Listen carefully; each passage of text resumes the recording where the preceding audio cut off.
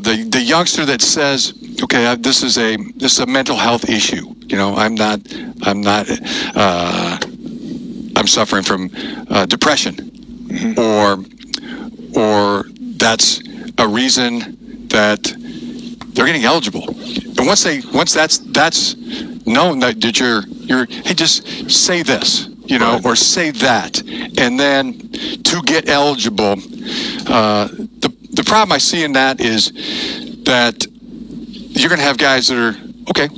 Yeah, I'm depressed. I have mental. They're going to say what they got to say. They can say what they got to say, but then down the road, I don't see that helping them. If it's not a legitimate thing, and nobody would know, but what are you going to say? Like, 10 years down, I just said what I had to say, and I think you're putting them in a position that's unfair, not right, and as you said, John, you're saying it just to say it. And that's not truthful. That's not necessarily truthful, and that's not something that we should be promoting at the college level. I mean, telling the truth matters. Probably the number one thing that you need to do, especially at a college, is you can't have experiments that aren't truthful. You can't lie about experiments. You can't lie about equations. You shouldn't be lying in football, and that's a message that we should be teaching. So I know I got a little long-winded there, but I